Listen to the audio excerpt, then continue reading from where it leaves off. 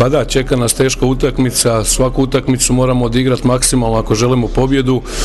To je utakmica između direktnih konkurenata, tako da bi zadržali šansu za borbu za play-off moramo pobijediti tu utakmicu. Ona sjajna utakmica u Samoboru i uvjerljiva pobjeda Cedevite junior.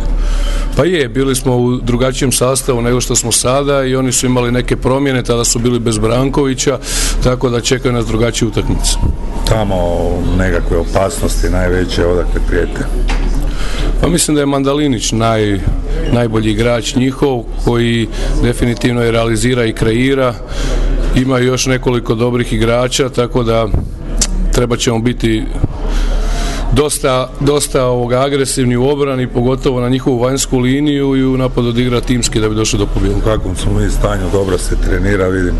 Pa imamo nekih sitnih problema sa ozljedama, vidjet ćemo da li ćemo biti spremni, ali sve inače u najboljem redu što se tiče treninga, tako da mislim da ukoliko ponovimo igre iz drugog dijela sezone, da ćemo doći do pobjede.